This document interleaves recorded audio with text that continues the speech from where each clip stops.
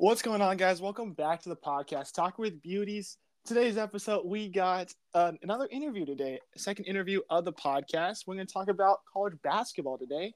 So let's introduce our guest. She played at Stanford University for college basketball. She's considered one of the best, most recognizable coaches in the women's college sports. She coached at Arizona State for 25 years, racking up many records, accolades for the school and for herself. Currently known as Professor, please welcome Coach Charlie Turner Thorne. How's it going, Coach? Good, Miles. Thanks for having me on. I'm very happy to have you on. I'm very excited to have you on. Another interview. It's always fun to have more people on. So thank you for coming on. My pleasure. So let's get right into it. So you're probably one of the most recognizable coaches, not just at the school, but in college basketball. Does that kind of like, do you Are you feel that calling with me you? old? No, Miles, are no, you no, calling no, me no. old? Yeah. I'm not No. calling you old. um, I have been around a while. The profession was amazing to me. 33 years in Division One college basketball, and then played for 4 years. So yeah, it was a really really good time. Yeah, I mean, looking at your numbers, you have probably not just Arizona State records, but just records on top of records, which is just unbelievable. And when you got into Arizona State, that team was just not very good. I was looking at their numbers. I think when the program started, they were 20-60 when you took over altogether, and you really just made that into a winning culture there. So, as an Arizona State fan, we really appreciate that. And as your career has gone on, I mean, you have really fonded over those memories over there. Yeah, a lot of great players, a lot of great staff. You don't do anything by yourself. So we did. It took a minute. We did it the right way. Here's a fun or not so fun fact for you and your listeners. We started a freshman walk-on point guard my first year at ASU. That's how much the program had just kind of, fallen into disarray and, just wasn't competitive, didn't have high standards. And Wow. yeah, and 5 years later, we won a Pac-10 championship, and we were consistently in the NCAA tournament. So, um, yeah, but it was just good coaches and players taking a chance on us early, and then once we kind of built it, then it was kind of a place to be, which was fun. Yeah, that's amazing. I mean, you think about when coaches have to do like open tryouts and they start freshman people, the success is not going to be there for that season. But to go from that to Pac-10 champs in 5 years or so, I mean that's unbelievable. Well, I think I'm very proud of those players and my staff and during that era because we didn't cheat. We didn't take any shortcuts. When Kevin White hired me, he said, "I don't want you to lose anybody. Just graduate them. We know you're not competitive. We know you're not very good. They probably shouldn't be at this level." And we did that.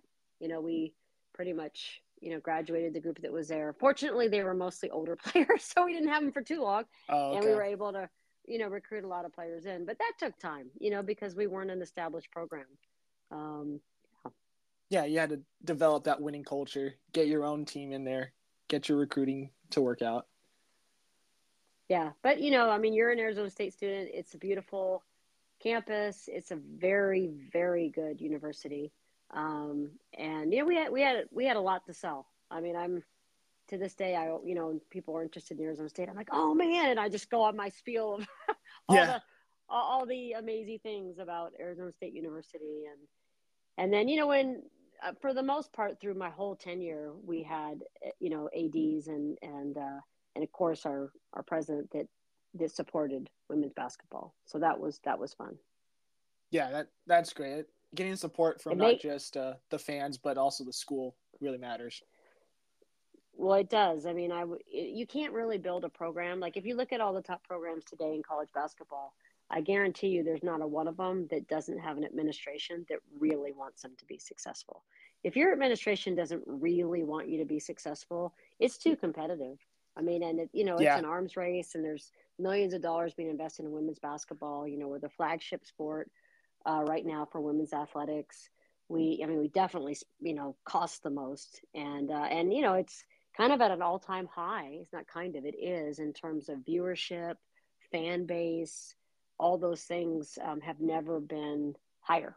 You know, um, So it's this is good. I mean, then I don't know if we'll touch on, but then we have all the other things going on in college athletics. So it's kind of mixed blessings these days, Yeah. Miles, in terms of the great things going on and then the challenges in college athletics. Yeah, it's really that trade-off. You get a lot of support, but also there's also the other stuff behind the scenes that are really just kind of defining college sports nowadays.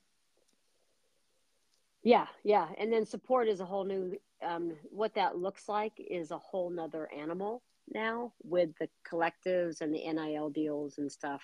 Yeah. I mean, it used to be, have a great marketing team and, let's, make sure that, we have enough resources to travel well and do certain things. And now it's, how many thousands of dollars can you have to pay your players? Unfortunately, that's where it's come down to. Yeah. Yeah, especially Power Five. Now, I think when you drop below Power Five, I mean, you've got some top high mid majors like a Gonzaga. I'm sure Yeah. that they have some deals for their athletes and men's and women's side, and some other schools. And, they'll do some smaller things and maybe they'll get some Alston money, which I can explain if you think your listeners or care what that, what that looks like. It's $6,000 extra dollars every year for student athletes. That was that lawsuit that the basically the public won, or athletes won against the NCAA. So now the Okay. institutions are allowed to pay above and beyond. So now student athletes get tuition, room, board, books, fees. They get cost of attendance. So above all that, they get money to help when they're traveling to and from Okay. home. Plus, athletic departments are allowed to pay for travel just above and beyond what they give them in terms of cost of attendance. And now on top of that, they can get $3,000 per semester, $6,000 total for the year, free money to just help pay their expenses. Now, none of that includes NIL deals. Interesting. So yeah, so there's a lot coming in, a lot of potential. Not all like mid majors and most low D ones cannot afford to pay Alston money. Okay. Their athletes might get, I mean, that's up to that amount, right? So Power Fives, all those kids are getting that money, Yeah. at different levels. Low D1, NAI, stuff like that. I mean, some of those players aren't even on full scholarship, but you're not getting, they just don't, those athletic departments do not have the money. And frankly, since we're talking about it, most athletic departments don't really have the money. I think the statistic, it's actually a great article in Stanford Magazine. I get my Alumni Association magazine whenever, a month or two, and they did a great article about NIL and how it's impacting college athletics. And I think, I mean, I'm in the ballpark of maybe 78% of athletic departments. It could even be a little higher. Are in debt. They don't make money. Like this illusion that there's all this extra money, Yeah. so the athletes should be getting it. I'm not saying it's not good that we're not helping the athletes, but the money's not there. Like this is creating a huge burden on athletic departments to find more money, because now donors are giving directly to athletes where that money used to help fund the sports. Yeah. A lot, a That's lot of, interesting because a lot of, they come off as there's so much money around here. We're just giving it to the athletes at this point because we have too much. Where it seems like that's the total yeah. opposite. Well, and here's my personal theory. You want my personal theory, Miles? Let's hear it. My personal theory is all of this really can be pinpointed back and stems from these outrageous salaries for coaches. I mean, football coaches getting, $120 million over X amount of years, whatever, $10 million a year. Some men's basketball coaches too getting, Yeah. multi-million-dollar contracts. Well, the athletes are looking at this, and the public, for some, to some degree, are looking at this, and that's where they're thinking, well, if you can pay a coach that, surely you should be paying. Surely we can give a few $1,000s to these athletes. Is Yeah. kind of, I think, where that, where we started going down the rabbit hole. I can see where And, that's a good correlation there. yeah, yeah. And I mean, we should, I mean, I don't know. I don't think, I mean, coaching is a very hard job and there's a lot of sacrifices, but, they look at the TV money. And so, they say, oh, well, we've got to pay this much. So it's just got out of control. And the fact of the matter is, like, donors pony up for that money. And now, not only are they having to do that, but they're trying to get donors to pay for the athletes. And I don't think Yeah. it's sustainable. My personal opinion is it's not a sustainable model. It is shifting towards a pro model. It was completely football driven. I mean, total money grab. Yeah. Everybody's just sort of sitting there scratching their head. All these smart people, right? All these great leaders, and they didn't think to just take football and make them separate. In terms of conference realignment, in terms of a lot of the things that they're doing, so that everybody else wouldn't be so negatively impacted. Not to say that all athletes should get NIL, Yeah. because here's another fact that, fun fact, not so fun fact, that I think a lot of people don't know. Like, there's a lot of college athletes that do not get full scholarships. So football, men's and women's basketball, volleyball, golf, and I think tennis are head count sports. Those are sports that only operate in full scholarships. Every other sport, baseball, track and field, swimming and diving, soccer, softball, are equivalency sports, wrestling. Every other sport is an equivalency sport. And what that means is, like, as, I don't know, Zeke, ASU wrestling, maybe he has, and I don't know the number off the top of my head, so I'm going to make something up. Let's say he has 15 full scholarships and he has like 32 guys on his team. If he's got an Olympian, if he's got Anthony Robles, he maybe puts him on a full scholarship. But most of the players, same thing with baseball, Willie might have a top, draft pick pitcher and he'll be on a full scholarship. But most of the players get partials. Interesting. So the whole Alston money and NIL is, I mean, it's super great for those athletes, right? Because they, they're not even on full scholarships, and for them to get a little more to fill They're in actually the gap. benefiting from it. Right.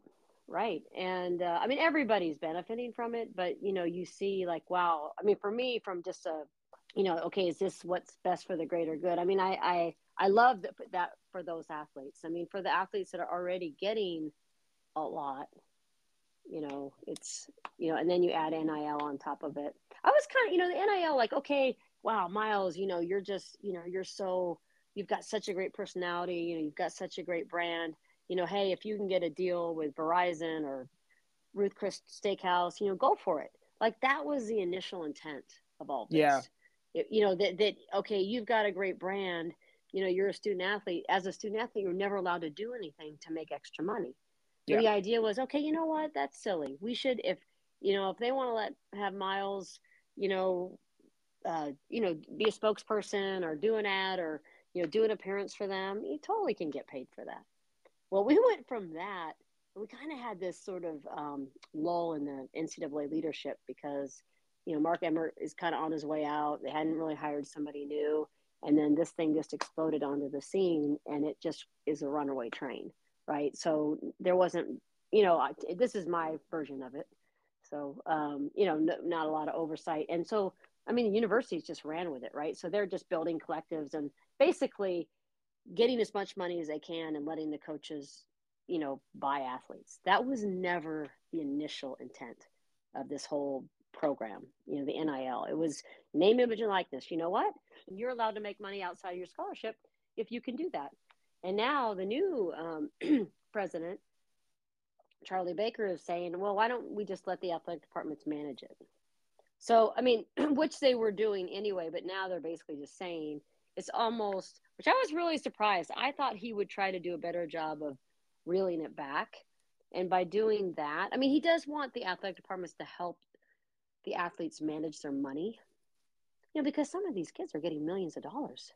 And they don't, hey, you got to pay taxes, and then you should, like, put some of this, invest it, like, just help them with things, with managing their money, and with their situation, and maybe even cut out some of the agents that are involved. I don't know. This is really new, but it was never intended to be this free for all. buying players, basically one, total pro model approach. Yeah, I But don't it know how is. they would regulate that. That's the only Yeah. thing. Well, I mean, in general, all NCAA rules, all of them, honor code.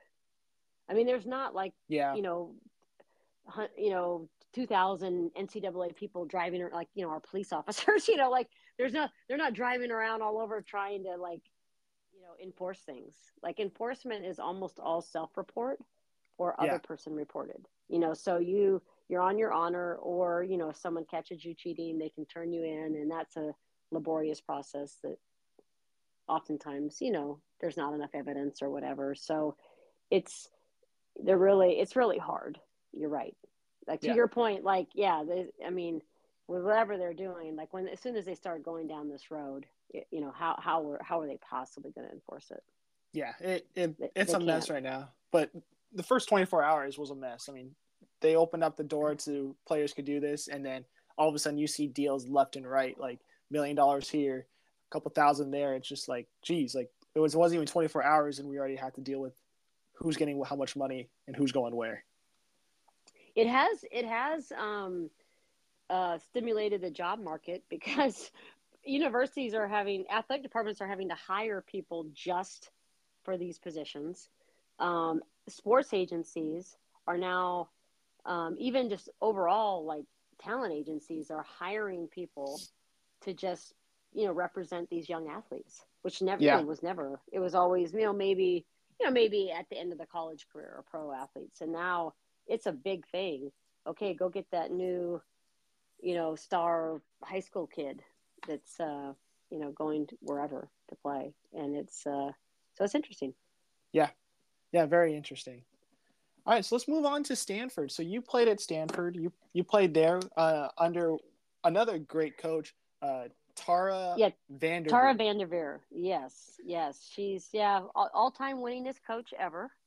Um, so tough to beat. Tough to beat that. And Was when you were there at Stanford, when you had her as a coach, was that something that kind of boosted you to being a coach in the future, or was that just something that just happened to be organic and you? yeah, I think.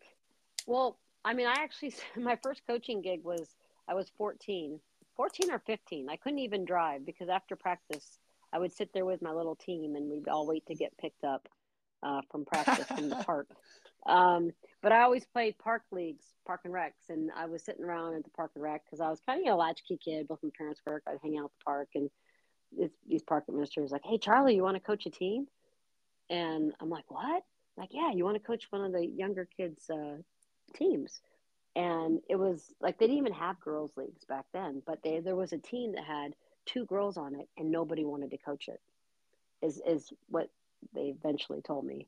Hmm. Um, and I was like, yeah, I'll coach. When you're young, you're like, yeah, whatever, man. Okay, I'll do Yeah, that. I'll try it. And I did, and I don't know, I don't know, I don't know, it was awful, or I don't even know how I was. I can't even remember, but I just remember having practices and waiting for my mom to pick me up. Um, but that was, and then all through college, I worked basketball camps, which is really fun. And you're coaching, you're the head coach of a team, you draft your team sometimes. I mean, I really, really enjoyed that. And so that's where I started going, But I thought I wanted to be a sports psychologist. So when I graduated Oh, Stanford, okay. I really was actually looking into applying for like clinical psych programs because that's what, I stuck into a sports psychology conference in Huntington Beach and asked the pioneers of sports psychology, hey, what's the best route?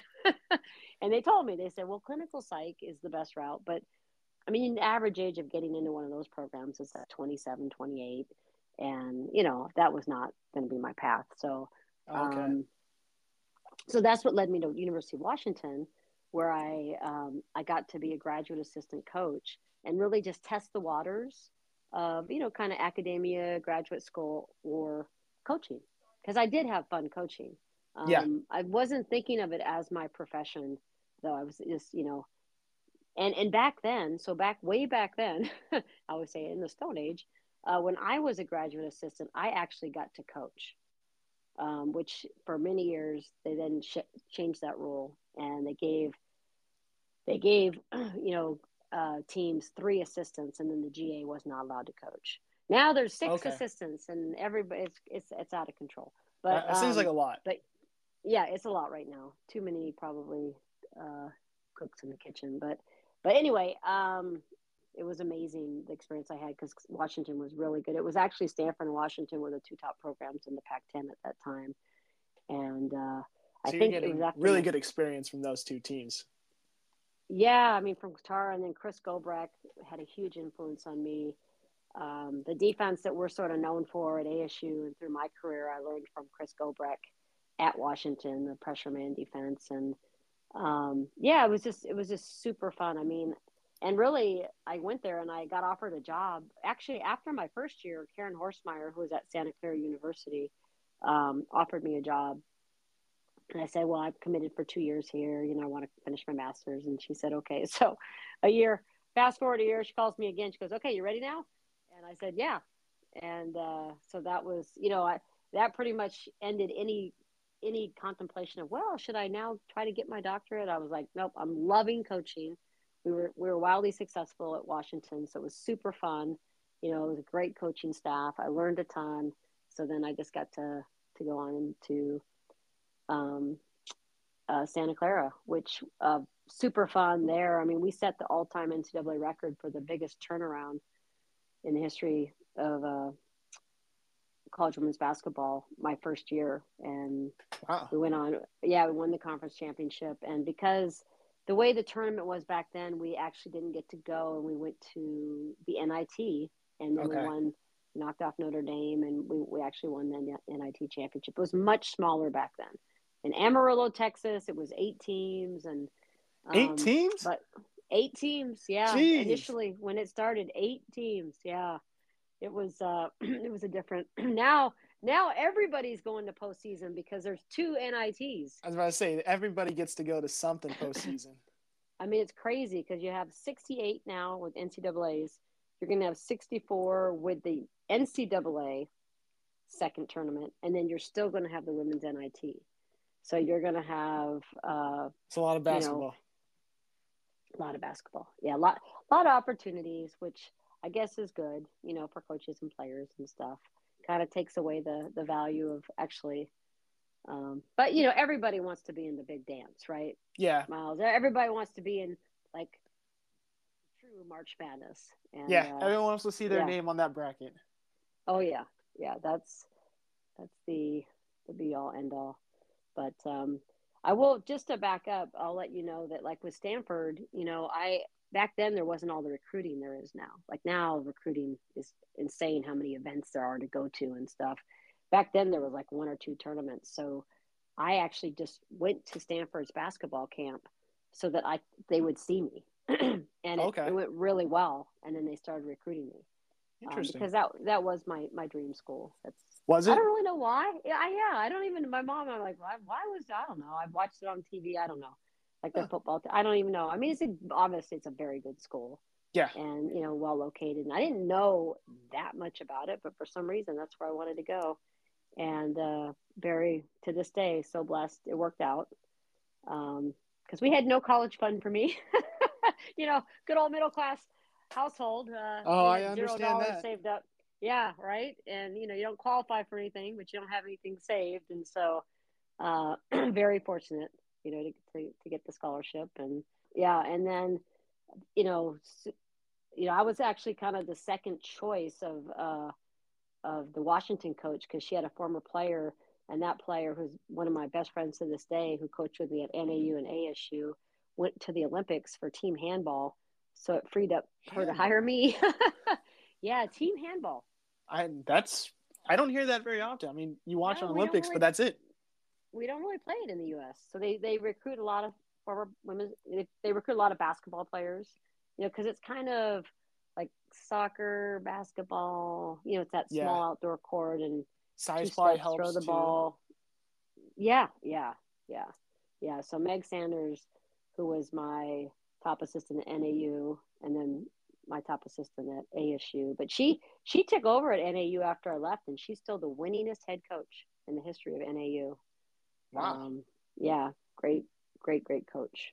Well, so speaking of NAU, you coached there for 3 seasons after Santa Clara, if I got that correct. You weren't there Yes. for a long time, but you were there for a significant amount of time to help yourself pretty much boost your resume. So The question didn't come out very clearly with Coach, unfortunately, but this is the question that we had for her. What was the approach going into NAU as your first head coaching job? Yeah. So a little bit about that, how that transpired. So after 3 years at Santa Clara, my confident self was like, okay, I want to be head coach. And so I actually interviewed for 3 jobs.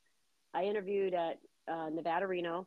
I interviewed at Cal State Northridge, and then NAU actually recruited me, and that was Tom Jurich. Very, very well. He's retired now. He was at Louisville, but he is a very well-known AD. Amazing career in athletics, and he recruited me. So everybody else I was interviewing with committees and stuff. Then I go to NAU. He picks me up. He's taking me around, and basically it's like, Charlie, you're not leaving until you take this job. So, you just need to be here. It was just like, I mean, it could not have been, it was night and day from my other experiences. And so I did, and there were a lot of things that I really liked about the NAU situation. And I did plan on being there longer. I wasn't trying to just, get it going and leave. It was, so what happened is, we did get things turned around pretty quickly. And, we had some great kids coming in when I left, and that was really, really hard. So at ASU, they were so bad. They were having a really hard time finding a coach. I mean, it kept in the newspapers, I was tracking their team a bit, yeah. I think people just kept saying no to the job, because it was just a bad job. And so, come up the hill, meet with them. I told them no 3 times. Wow. Long story short. Yeah. I mean, they kept asking me and I was like, no. And finally, I mean, Sandy Hatfield Club was the SWA at that time. And, she was very persistent. And I am very grateful for that because, I was just being pretty naive about, I got to stay here for my players. I committed to them. And my poor husband, Will, he's up there with no job market, selling Dodge trucks on the reservation. So he's like, really? You don't want to look at that? Yeah. He's from the Bay Area. I'm from LA, metropolitan areas with a little more going on. Yeah. So I finally, and everybody around me, my AD at NAU, I mean, everyone's like, well, Charlie, you should probably let yourself look at that. And so, thankfully the people around me were, blind about the situation. But it was really hard to leave those players because we really were, and Meg stayed there, Meg Sanders, and did just amazing things, with that group and that program. So I finally said yes and came down, and, it was a lot to do when we got here, but, and I want to go ahead and mention now, Miles, because you and I, you sent me some questions, and I know you really thoughtful ones that are really good things to talk about. One of the things that young head coaches do, one of the mistakes they made, probably the biggest mistake young head coaches make is just rushing to hire their staff. Oh, okay. And I did that a little bit at NAU, and I had a little bit of turnover, and then I did it again at ASU. Really? A little bit, yeah. You just have this sense of the 2 biggest things, and I was guilty of it, is hiring people like, you have a comfort level because you know them. Like, they want to come work for you. Oh, yeah. And so they're kind of recruiting you, and you know them, and you fall into that instead of vetting them and really kind of stepping back and thinking about, what are my strengths? What do I need around me? How are those people going to complement each other and complement me? And, that's what you want, right? And it might not always be ideal, but, you should be thinking in that way. You should never, ever, ever rush your hires. I mean, there's nothing more important when you take over a program than your staff, and if you don't have a strong staff or, the right staff, it's just going to make things a lot harder. And I did that, in both my head coaching jobs. And I talk about it all the time and I see coaches do it. Like, if there was a statistic, I know you're kind of an analytics guy, I think. I'm a big numbers guy. I like looking at the numbers. I like seeing I them. I wish we had a number, Miles, for in across every sport, but you could just do men's and women's basketball. Like, new first time head coaches, how much the turnover, like after their first year, staff turnover. I think it would be astounding. Really? How many? Yes.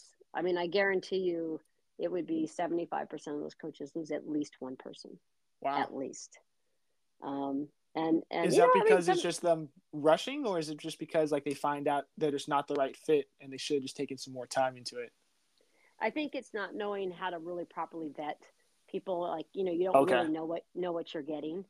And you need to know what you're getting when you hire people. And yeah, I think, and probably they do that more often than not because they just feel this urgency to get their staff in place. Okay. Yeah, I can see that for sure. And people hire their friends. They hire people they're comfortable with, which is not a winning strategy. That's also tough, though. It's like you get that kind of little bit of a peer pressure. It's like I've known you for so long.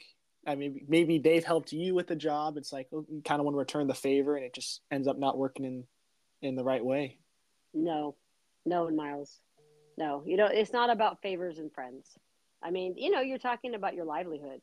Yeah. You're talking about these kids' careers, your career. It's business. You've got to make the best decisions for everybody. And so it can't be about your personal relationships and because somebody did you a solid or, I mean, you can help people, but you don't have to hire them if they're not the right person for the job. Yeah. Even at least steer them in the right direction. Say, hey, like, it's not the right time for you and me to be coaching together or something like that. But, hey, I know someone else is looking for something. Yeah, exactly. Just kind of point them in the right way. Well said. Yep. You help get them a job, but not with you. Yeah. Saying it the nice way. Well, I'm trying to help you out, but just I don't want you on the staff right now. Right. So before we move on from NAU, you actually met Joe Marset there, correct? I did. He was our strength coach. I don't know if he was. I think he was my second and third year. I don't think he was my first year. I think he came in after my first year. Long time ago, Miles. But yes. So a little background.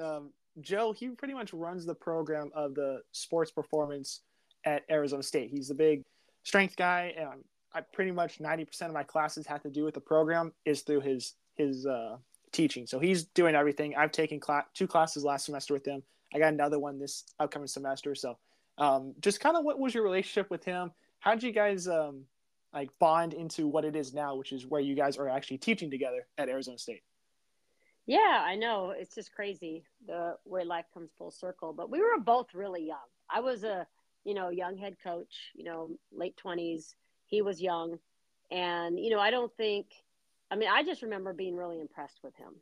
Like he just there's a lot of people that are just, they just, I don't know, can put people through workouts, but he was just ahead of the curve. He came in and was talking about, and I mean, this is pretty vague in my mind, right? Because I'm 27 and overwhelmed and, got all sorts of things going on. So I just trusted him to do his job. I mean, I was definitely not really. But, I mean, at Santa Clara, I was the strength coach. So, really? I was we didn't have all these resources. So it was nice to even have a strength coach. Yeah. All of this has built up a lot over the years. I was about to say, it's been a very different compared to when you were at Santa Clara to now where we're having multiple strength coaches potentially in the weight rooms. But even at ASU, I went to just about every weight workout. Like I always wanted to be there with the athletes and be a part and be in tune. And that's good. I think I did that at NAU. I think I was down there. So I always like chimed in. I had strong feelings, I don't think I had strong feelings when I was at NAU, but later sometime, just spinal loading and certain things, I would ask questions and, I would work together with our strength coach. So, I mean, Joe probably has a much clearer vision because I'm managing however many 100 relationships a day. And, he's not managing that many people, like in terms of his coaches that he's working with. But I just remember being super impressed with him. And then when I heard he came down the valley, I'm like, oh, that's awesome. Joe's amazing. And, I don't know, with the football coaching change and the way the whole, all the changes at ASU in the athletic department, I think he kind of, just read the writing on the wall and decided to kind of pivot. And I don't think that was a bad idea. You know, I mean, it's a great career, but I think a lot of people do burn out, you know, Yeah, and I can the see that. hours are just, you know, there's no off season. There's no Yeah. off season, you know, in basketball, period. So if you have basketball, you know, but then you don't just have basketball, you have other sports. Oh So yeah. it's just like, it's a crazy, um, career in terms of work life balance. You have very little. So I think, you know, in some ways, him transitioning out. I hope he feels that way. You know, but he's one of the best I've ever been around. Like he was just ahead of the curve. He was very smart in doing things back then that I hadn't been introduced to. Yeah, I mean, when Yeah. when I first got here at ASU, I met him. He was one of my first classes in the morning when I first got here, and a little intimidated. I mean, it's this bigger guy talking about strength and conditioning and stuff like that, and I'm all like, oh man, like my form. I'm tall, lengthy, skinny. I'm all like, this is not me. I mean, I am not a gym guy. I'm not a put on a bunch of weight and lift it like crazy, but him being a teacher and him being a strength coach, I mean, I thought it's great, and he's still doing a great job. I feel like because I got into that class, and although I'm not putting on 3 or 4 plates, like I'm putting on a plate, and he's motivating me. It seems like he wants to help people be more engaging and crack open that shell, which I think is hard for first time students at a new university. So I really appreciate him doing that, and I think he's done a great job at trying to incorporate easy stuff, but also still getting the best out of his students there. I agree. Yeah, he's invaluable. I wish sometimes that academia was more enlightened about, you know, sometimes they get a little too caught up, in my opinion, in credentials. You know, do you have your doctorate or not? And you know, that's just kind of jumping through some hoops. And okay, now I'm going to get myself in trouble. But you know, but I mean, obviously, I'm very respectful of anybody who puts the the 2 or 3 years in to get their doctorate. But when you've been a veteran teacher like Joe, and you're so masterful in your area, I Yeah, mean, I just think sometimes you don't have the ability to elevate within academia financially or otherwise sometimes. And I think that, I don't know, I wish that they would reevaluate those things in academia because, I mean, where are we going to be at with higher education if we don't have teachers like Joe? yeah, I You agree. know, and one of the issues that President Crow understands amazingly well is that, some of these professors, quote unquote, I'm doing my little rabbit ears, they just want to do their research, and they're not good teachers, Yeah, and he kind of created this paradigm where it's like, okay, we have professors who teach and we have professors who research. And I just thought that was brilliant. But that we have professors who teach, and I don't think they're valued as much. Isn't it yeah, ironic? yeah, Like, okay, well, that's kind of a huge part of our mission is to educate, and these people and these students that are paying us. But obviously, I mean, we are a huge business as a university, and we need the research dollars do pay for a lot. But yeah. I don't know. No, it takes a lot to really get to those students. But if you're eligible to get through those students, which I think Joe has done a great job, and even you being a professor, I think you've gotten a good job. I only had one class with you, but I think you got to that class very well through your experiences and speaking through them. I think you and Joe have really found the right happy medium with all of us. Yeah, well, thanks, Miles. So you mentioned a little earlier that family and work balance that's really hard to do. How you have 3 kids, you're married. How are you eligible to kind of like split off? Like, hey, this is work time. Hey, this is me being a mom and a wife time. Like, how difficult is that to balance out? It really depends on the person. I was not very good at it at all.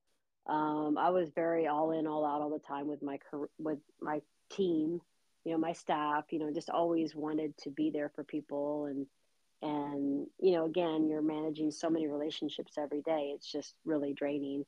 We took a family vacation. I think one thing that was amazing was all the travel that my family got to do because of my job. Okay. I coached twice with USA Basketball. So they went to Serbia, they went to the south of France. We did 4 we did 4 foreign tours with ASU. They went to Italy, they went to Australia, they went to Costa Rica. One of my kids went to New Zealand. So there was just, and they've all been to the Caribbean and Hawaii and Mexico with basketball.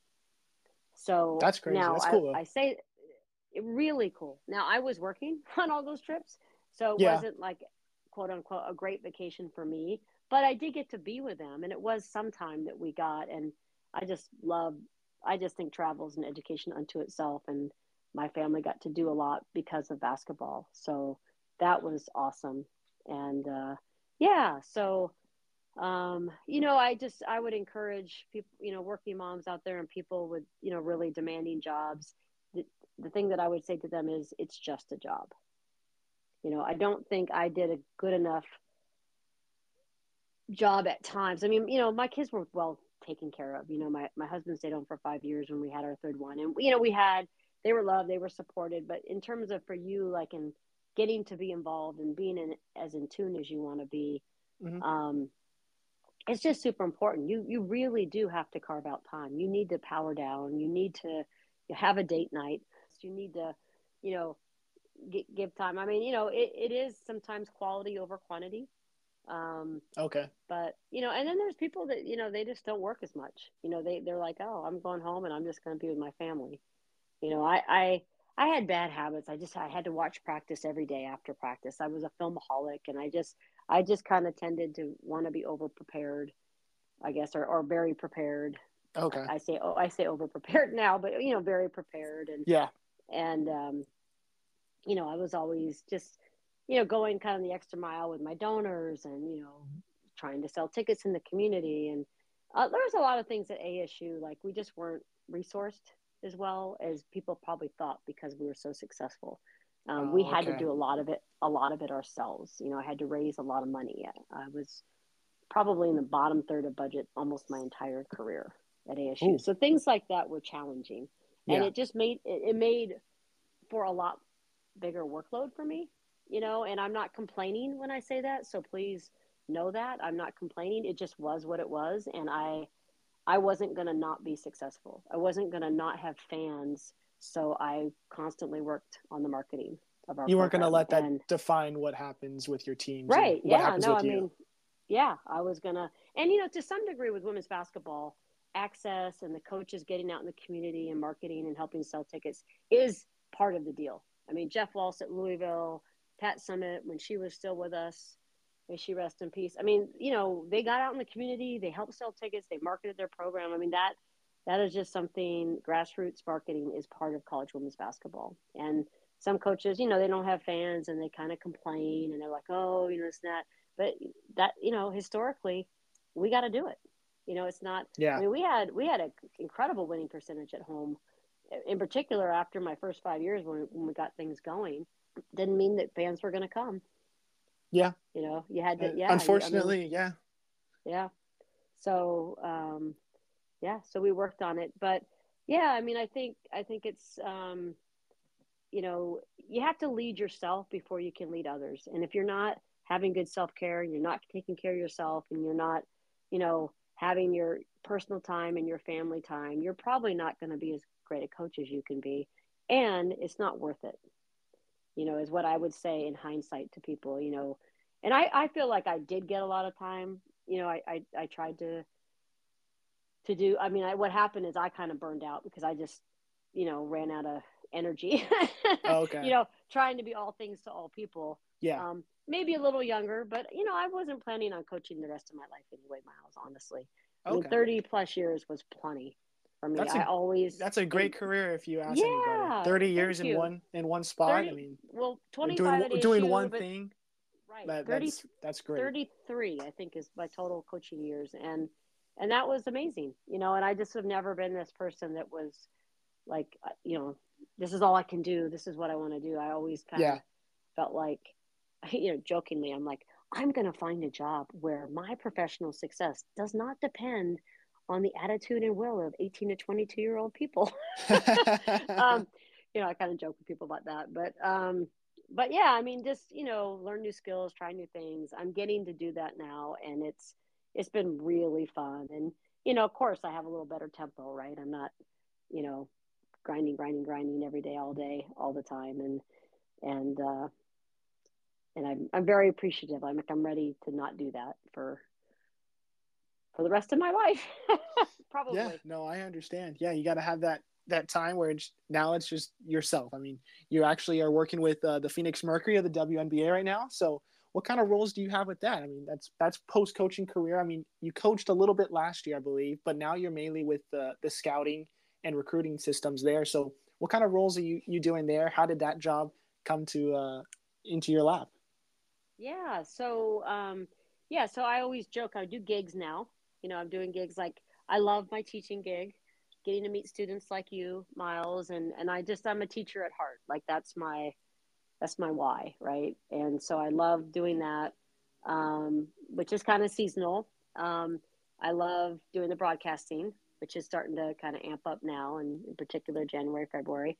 Nice. And then, yeah, so my former assistant was the interim head coach of the Phoenix Mercury this summer, Nikki Blue. And when she came on, she needed then to replace her position. And she called me, and I was just thinking, okay, who can we get you? I'm like, oh, like trying to help her, right? Yeah. Because I was, trying to help her behind the scenes anyway. And then she was, well, I'd really like you, and so I did it. It was fun. I definitely, if I was involved in any kind of coaching, I would want to be an assistant coach at this point in my life. So Nikki did an amazing job. We were really hopeful she would get hired, but a lot of newness, GM and owners, I don't think really knew her, right? And Okay. so then they went out and kind of did their thing, and but they with Nikki's blessing, for sure, they were um, they offered me a position with College Scouting, because again, as we established at the beginning of this podcast, Miles, I am very old, so I know a lot of people, and really our newer crew doesn't. Our assistant GM Monica Rogers is amazing, and she knows a ton of people, but obviously, she's younger too. So, yeah, so they brought me in to kind of not only evaluate, but just, I kind of help connect them and stuff. So it's a, position through April. We'll see if I end up getting to stay on or if I end up doing other things. We agreed to just kind of evaluate after, but it's been fun. Yeah. And then I do have a small business with a friend of mine, and I do mentor a few coaches, Nice. I kind of started with that when I first retired. And yeah, I'm kind of just staying open to whatever Okay. presents itself. um and I might not be doing any of this stuff this time next year. I don't know. I mean, we won't have a Pac-12 network. Yeah, So that's unfortunate. Yeah. I know. Yes, and then so I'll have to figure that out, and yeah, we'll just go from there. But I've been very fortunate, just to get some different opportunities that have allowed me to maybe, you know, lean into my years of experience, maybe teeny bit of wisdom that I have, and just sort of support and help people in different ways. And So when you're doing your recruiting stuff, I'm very curious on how that looks. So as a scout and as a coach, how much are you involved when it comes to the coaching part? And then where are you getting this information? Do you have people all over the place, or do you have specific people you say, hey, I want you guys to go and check out this group of teams, or I want you guys to just kind of like go out and relay the message to me? How does that recruiting stuff work? yeah, okay, big question. I'm going to try to like to synthesize it pretty efficiently here. But I mean, first of all, I mean, you actually have college coaches out there saying, I'm not even recruiting anymore. I'm just using the transfer portal. Okay. So the world is shifting, because we used to be in women's basketball. I mean, we recruited kids for 3 years, and it was a laborious. I mean, you would not believe the things that we did, and the things that we created, and all the things that how much we showed up at their gym, and hey, here I am, see me, the Yeah. babysitting, the creative mail, social media stuff, all that stuff, for 2 and 3 years. So that's kind of calmed down a little bit. But let me back up. Evaluating, there's a lot of services. So some schools will subscribe, and you're not going to ask. I'm not going to have Miles evaluate my talent necessarily, but he can at least give me a pool of nationally of, okay, Okay. here's who I think the top 50 kids are. And so, like, we might have known of 20 of them, but the other 30 is like, okay, that kid wasn't on my radar. And so then the big evaluation time is the summer. So it's Okay. gone from when I first started in coaching to be like 30 days. I remember I went 23 days and never even came home Wow. as a young assistant. Now it's not very much. It's like 10 days max. It might not even be that. They would keep cutting it down, but it's concentrated. It's, these events, there's 4 coaches out. It's, games 8 a.m. till 10 p.m. or Yeah. whatever. And it's just, concentrated tournaments, lots of evaluating, and that's your primary. And then, there's a few events in the spring and the fall that are club, because these are all club teams, right? In the summer for Yeah. the most part. And then there's club events, fall and spring, over weekends and stuff that you hit. And then during the season, you just, like I remember on every off day, me and a couple of my staff would be out, seeing a game. I'd be flying to Green Bay to watch Gene Simmons, play a high school game or watch a practice or, those types of things. Okay. So I mean, recruiting. Pat Murphy, our former baseball coach, his saying was, recruiting is like shaving. I think it's especially relevant for if you're a male. It's like shaving. If you don't do a little bit every day, you end up looking like a bum. And, that's kind of a funny expression. For some of us women, we don't have to shave every day, but you get the idea that it's just you could spend 24 hours a day on it. It's just never ending, right? Because you're Yeah. calling club coaches, you're calling high school coaches, you're calling their sphere of influence, you're calling the kid, you're texting the kid, you're sending creative mail. Yeah. It's all about, building a relationship. And a lot of that's going to be short circuited now because it's just going to be, oh, they're going to have an agent. Okay, Charlie, this kid wants 100,000. Okay. Yeah, I can do that. All right, great. She's yours. Or, Yeah. okay, you're one of her visits. She'll visit you. She's got 2 others, or I can't do that. Okay. Sorry. Yeah. Okay. Thanks anyway. And I think unfortunately with that piece takes away from the relationship building, which takes away from these kids really knowing if they're going to be happy at that program. Okay. Because I think it's, recruiting is relationship building. At least it was for me, and I learned early, like, anytime it was too quick and easy, a lot of times that's when we made mistakes, you Okay. know, kid, oh, I want to be there, blah, blah. And then, we didn't really vet each other and we just took it. Especially when we were terrible, I'd be like, yeah, I would just I want to talk kids into coming. And that's never a winning strategy. You want to build a relationship, make sure it's a good fit on both ends, and then hopefully, give them a great experience and they stay. Yeah. No, that's the biggest thing. And then you also have to show that why they should choose you over other schools that might have a little bit more accolades or maybe a spot wide open right now. But it seems like you're able to find what's best for the players and try to show that when you're recruiting them. Well, you just try to figure out what they want. And then you can cut your losses. Like, okay, that's what they want. We're not a good fit for them. Okay. We might just tell them that. And if you're an experienced recruiter, and I tell every kid, once you know what you want, making a decision is going to be easy. If they just sit back and let everybody recruit them, it's a mess. It seems overwhelming. There's Everybody so much sounds going great. on.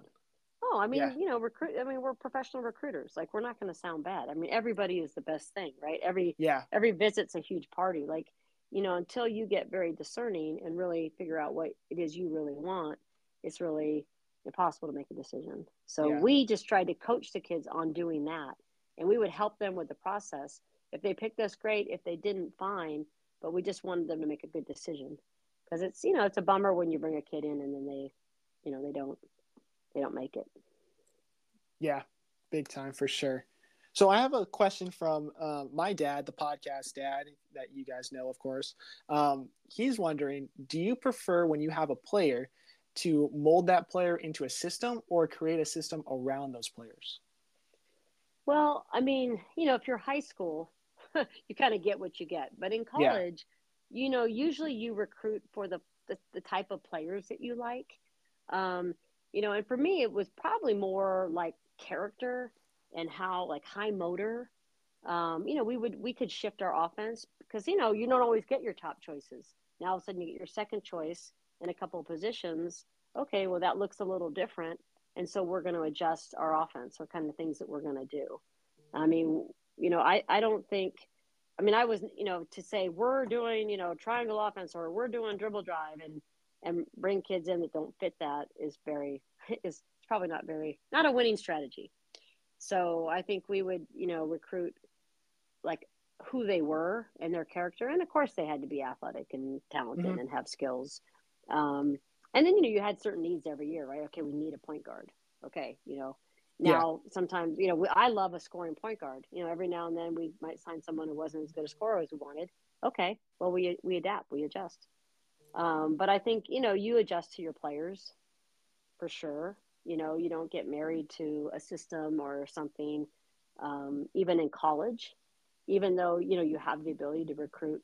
Yeah. But I mean, the thing is, you just don't always get your first choices and you have to, and then, maybe somebody leaves and now there's a hole and your whole roster kind of shifts a little bit, or you get an opportunity to get a, great transfer out of the transfer portal, but they don't fit kind of what you were running. So you adjust. Yeah. Which you kind of mentioned this in the classes that I took this last semester, where you have to adjust to what you have. You can't, it's not everything's cookie cutter. You can't just have everything perfect. You have to adjust to what you have and try and do better for what you have in front of you. Especially offensively, Miles. I mean, defensively, you should be able to kind of, anybody can be a really good defensive player if they just work hard. But at the same time, if let's say you have long players that aren't super athletic, well, maybe you shouldn't be full court pressing.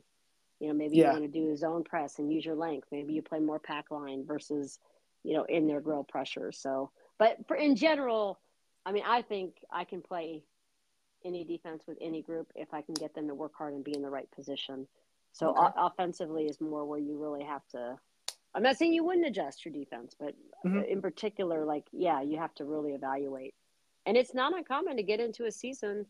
And I've been mentoring some coaches and, you get to this point and it's like what you were trying to do, it's not working. Yeah. And, it takes a wise, brave coach to say, okay, this is not working and shift it, and figure out how to, sell your team and kind of pivot. I remember one of our Elite 8 years. We had a team and we thought we were just all excited about this 4-out, 1 in motion. And we started getting into practice and, did some scrimmage games. We were just terrible at it. It just didn't work for us. So we immediately, we threw it out, we shifted, and we had an Elite 8 year. We were the top teams in the country. But I think credit our staff for, not trying to do something that we just weren't good at. You think when you're talking with these other coaches or even yourself, do you think playing at that high level before getting into coaching really helps you prevail to be this high level coach, or even just successful at the college level, or even if you're a pro player going into pro coaching? Do you think that's necessary, or do you think just understanding the game, understanding how to coach is just as valuable? I do not think it's necessary. But I do think it's some of the best training for coaches because, as I joke with you in class all the time about, is there is no credentialing for coaching. So, these people that are playing, it's not like, oh, yeah, I was playing and I should have been getting my degree in coaching. Well, no one's getting their degree in coaching and nobody's really getting, this great masterful degree or, education or whatever. So it really is a lot of who you become as a coach is who you played for, probably starting in high school, right? To college, to possibly pro, who you work with and your own self-education. And so, those are the things that people rely on. So I do think, people that have played at the highest level and have been around some, really good coaching have a huge leg up on other people. But there are some great coaches out there that didn't. And they just love the game and study the game. And can you do that? 100%. Yeah. And you see, I don't know what level Eric Spoelstra played, but I know, he came out of the film room, right? And now he's one of the top coaches in the NBA. And there's a lot of great stories of that. And people that I know in coaching that, played in high school or they played small college, But the other thing I will say that the best coaches are not necessarily the college coaches. There are some of the Okay. best coaches in basketball are coaching high school, or they're coaching small college. Sue Okay. Phillips just got inducted into the Women's Basketball Hall of Fame. She coaches at Midi High School. She's done USA. She's done Bobby Hurley Sr. Hmm. Has turned down tons of college jobs. He doesn't want to do it. He loves what he does. He's a Interesting. phenomenal basketball coach. Oh yeah, for sure. So Morgan Wooten, largely, regarded as one of the top basketball coaches for the high school coach. Interesting. So, well, I have a few more questions, just kind of like a wrap up, Sure. fire away kind of questions before we wrap this one up. So if you weren't a basketball coach, what sport do you think you could coach the best at? Well, I played baseball and softball through high school. And I was a catcher in high school for softball. So, and I did get recruited for it too. I actually had some scholarship offers for softball. So, I mean, I would definitely say softball, because I played it at a pretty high level. Nice. Yeah. Okay. If you had one person from any sport, doesn't have to be basketball, to be on your coaching staff to help you out, who would it be and why? Any person from any sport. Well, I think I would pick someone from basketball, right? Some people have maybe like Coach Belichick or something like that, just like the way he runs his teams and stuff like that. But yeah, this is for you. Any coaches out there that you would prefer or you would want to have on your staff? Well, I mean, I'm just going to say something kind of fun because, I mean, if obviously we're just pie in the sky in it right now. Yeah. But I'm a huge Phil Jackson fan. Oh, really? Yeah. I mean, just his approach, just kind of body, mind, spirit with his team.